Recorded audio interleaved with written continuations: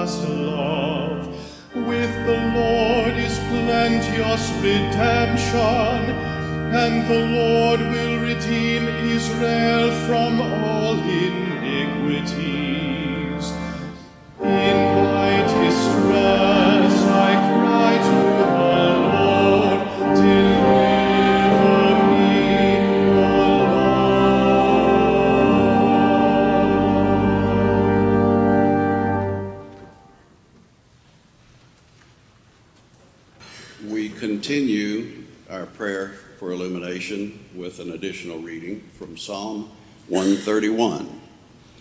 O Lord, my heart is not uplifted. My eyes are not raised too high. I do not occupy myself with things too great and too marvelous for me. But I have calmed and quieted my soul like a weaned child with its mother. My soul is like the weaned child that is with me. O Israel, hope in the Lord from this time on and forevermore. The word of God for the people of God. Thanks be to God. I would love to share a moment with the children. If you're here in the sanctuary and you want to come up and sit with me here, that would be wonderful. And if you're worshiping from home or on vacation somewhere, get a little closer to your screens and we'll spend a moment together. I'm so glad you're here. Come on up. I hope some of you were at Vacation Bible School this week. I heard it was really fun. Come on up. Glad to see you. Well, when you were sitting out there with your parents, you may have seen one of them holding up, or maybe you got to hold a red book. Mine isn't red, it's blue, but it's the same book. It's called a hymnal. And this is the book we use to sing from. All our songs that we sing. Is it black? It is kind of black, isn't it? And it's got my father's name on it. It's on Father's Day. It was my dad's hymnal. Isn't that special? So this is our songbook. These are the songs that we sing in worship together. We praise God. We ask God for help. We ask God to make the world a better place through all of these songs that we sing. Well, there is in some ways, a songbook in the Bible. If you go home and you get one of your Bibles that you have at home and you open it right to the middle, chances are you'll land in the book of Psalms. Psalms. Psalms. It's kind of hard to say.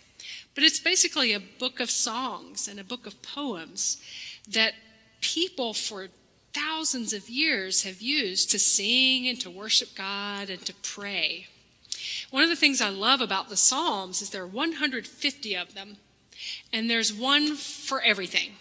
For when you're feeling sad, when you're feeling angry, when you're feeling happy, when you're feeling thankful, all the things we can feel, and we have a lot of feelings, don't we? We can express to God in prayer in the Psalms. So, next time you're feeling sad, maybe you can ask one of your parents to help you find a psalm that will help you pray about being sad and look to God to make you happy again. Let's pray together. God, we thank you so much for this book of songs that's in our Bible that helps give us words to pray and to talk to you when we're feeling all kinds of feelings. We know that you love us and you want to know and hear from us how we're feeling.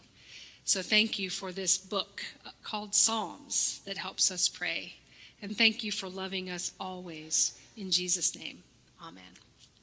All right, 3, 4, and 5-year-olds can go with Pastor Maggie to Children's Church. And if you're older than that, you can go back and sit with parents or grandparents or friends.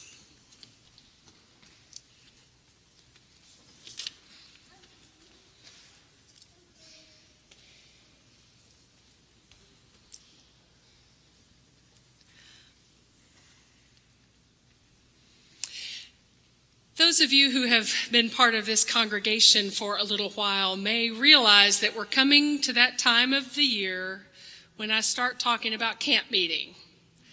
So if this is your first time with us, or maybe you haven't been worshiping with us for very long, in July of every year, I go away to West Tennessee, Brownsville, Tennessee, to a family reunion that is a Methodist camp meeting. In 2026, we will celebrate our 200th year. So it's been going on a long time. And we gather for worship twice a day. We sing all of the gospel songs from the Little Brown Cokesbury hymnal, if any of you are familiar with that. Some of them are still printed in shape notes. And we sing the same ones every year. So as a child, it didn't take long going to camp meeting every year to learn all the songs by heart. So I don't even have to open the hymnal anymore. And one of our traditions when I was growing up was that on the way to camp meeting, when my parents would pack us 4 kids up in the wood-paneled station wagon with my brother and me sitting backwards, you know how we did back in the 70s, we'd take off for Brownsville. And as we got down the Bells Highway and started to turn on Tabernacle Road, getting closer and closer to the campground, we would start singing some of those songs to get ourselves ready, to get ourselves in the mood for camp meeting, to arrive at that holy place for us. So we'd sing Marching to Zion and Love, Mercy, and Grace, and one of my favorites, On Jordan's stormy banks I stand and cast a wistful eye. It's wistful, not wishful. To Canaan's fair and happy land where my possessions lie. You can sing with me. I am bound for the promised land. I am bound for the promised land. Oh, who will come and go with? This is what our song leader would do. With me, I am bound for the promised land. And it felt like that. We were bound for the promised land. We were bound for sacred ground, for a holy place, for a magical week of worship and family. And those songs were our traveling music. Having traveling music is part of a long tradition of the faith. We find ourselves in the book of Psalms this week. We are making our way through the Bible this year as a congregation, and we've landed right in the middle of the book, in the book of Psalms. And you could say that these 150 psalms are songs for the journey. They're pilgrim songs to take us through the journey of life.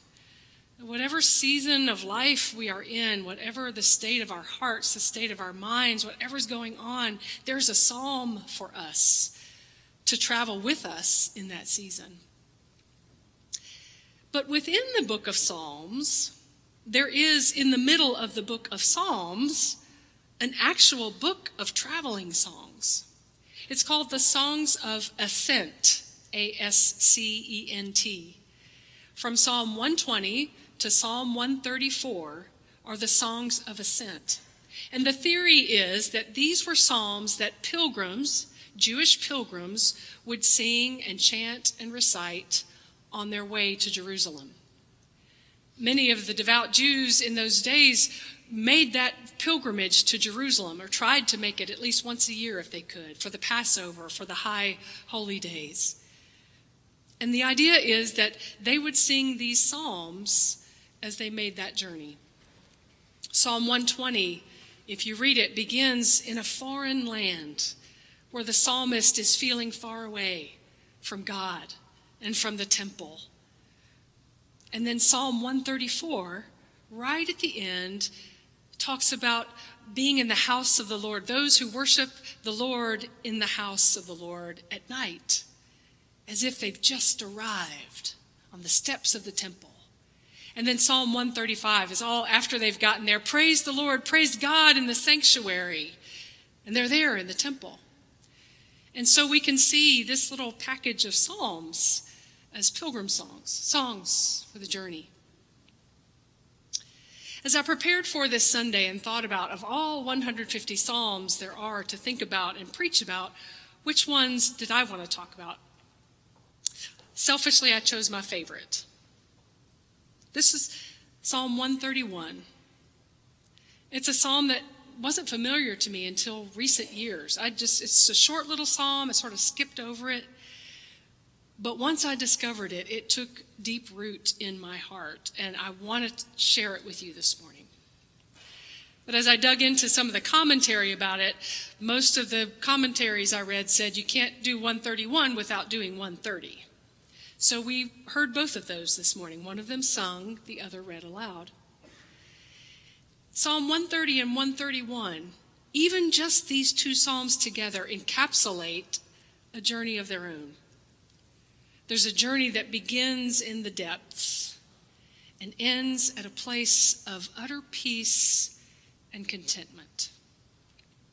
So I want to take this little journey through 130 and 131 as we zoom out and think of these psalms as part of a larger journey, and an even larger journey, the journey of life.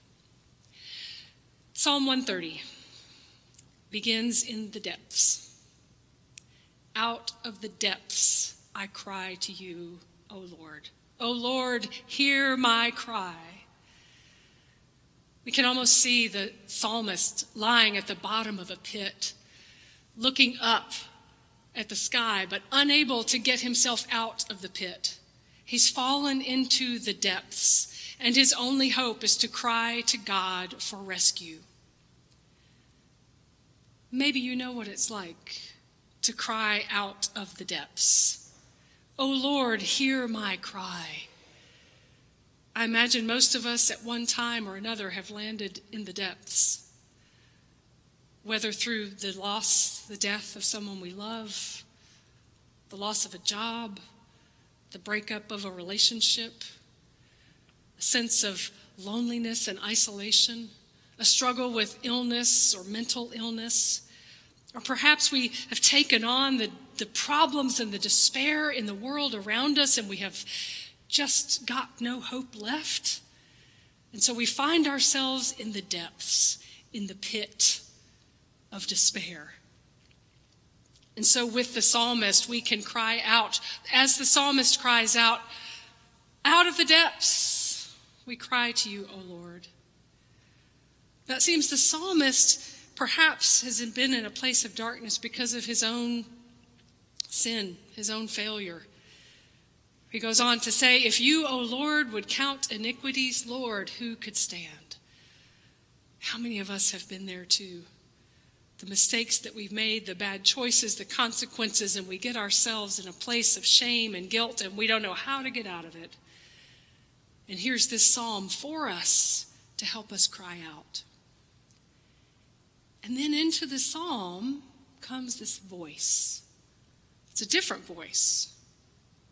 Not quite sure whose voice it is. I think it's the voice of the Spirit that says, wait for the Lord.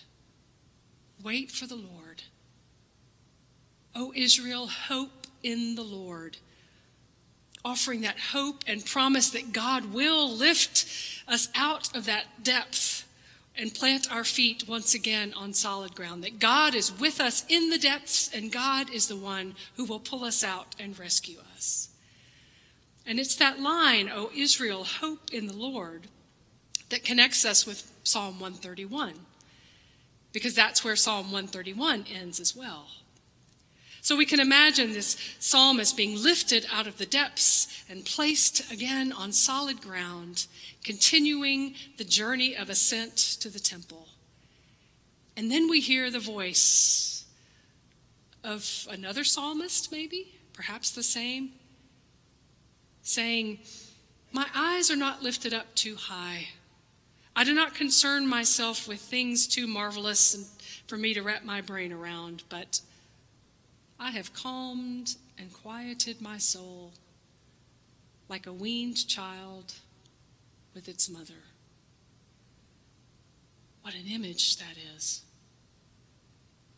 A weaned child, a child who is no longer breastfeeding, who is now eating solid food, resting in the arms of its mother, not asking for anything, not looking for anything or needing anything, just resting in trustful hope and love. So to go from this place of the depths into the arms of a loving God who is like a mother holding a weaned child. There are some who suggest this psalm may have been written by a woman. The last line that says, my soul is like the weaned child that is with me, perhaps suggests that. Or it's Father's Day, perhaps it was a father. But I imagine this person sitting on the steps, just about to go into the temple, taking a few minutes to rest in the presence of God after a long journey. It is an image of utter contentment, an image of being in a place where there's no more striving, no more asking, just being and trusting and resting. And I think this image speaks so strongly into my soul because we live in a world that is addicted to striving. We are all going and doing and achieving and trying all the time. We have messages and voices and advertisements coming at us all the time saying, you don't have enough. You're not doing enough. You are not enough. And we buy into this messaging and we think, oh, I'll be happy if I could just live here, if I could just have this job, if I could just have that partner, if I could just. And how often do we simply rest and say, I have enough. I am enough. I'm held by a God who loves me. What a radical countercultural witness we can offer to the world, my friends, if we can be those people who are able to say, I am enough and I have enough. If we take the radical choice to rest and stop striving from time to time. I think that's the whole point of the Sabbath. God has organized this good creation in a way that gives us opportunities to work and to strive and then to rest. This rhythm of work and rest. We see it in the life of Jesus. As I think of this image of a mother holding a weaned child, I think about Jesus lying in the boat with his head on a pillow, sound asleep, while the storm is raging and his disciples are pulling their hair out, and Jesus is calm and centered and at peace. And there's something about these images that calls to all of us. There's something about this psalm that makes me want to ask myself and all of us, what are we striving for? If we think about the way we spend our days, the going and doing, what is it that we are really seeking? What do we think our destination is? What do we hope to arrive at? And do we take the time to stop the striving and let it all go and rest and abide? The truth is, we are on a journey. As the people of God, we are on the move from who we are to who God is calling us to be, to what the world is now, to what we hope and God hopes the world will be. In just a couple of weeks, we're going to be diving into the prophets, and they're going to paint for us a vision of the kingdom of God, and we're not near it yet. We have a lot of work to do as the people of God. And so the striving and the journey will continue. But we're striving for the kingdom of God above all else, are we not? And as we move on this pilgrimage toward the kingdom of God, as all of those Jewish pilgrims moved toward Jerusalem and moved closer to God and closer to each other, we too are called to move closer to God and to each other, and never to lose sight of the fact that we can also rest assured in the unconditional love and grounding of God, in whose arms we all rest. At the end of the sermon at 8:45, I sang the chorus of Bound for the Promised Land one more time. And Ed Zinkowitz, on his way out of church, said, "Do you remember the verse of that song, the last verse of the song? It fits so perfectly with this psalm. I couldn't even believe it." Let me see if I can remember it. When shall I reach that final shore? I'll be forever blessed, for I shall see my Savior's face, and in his bosom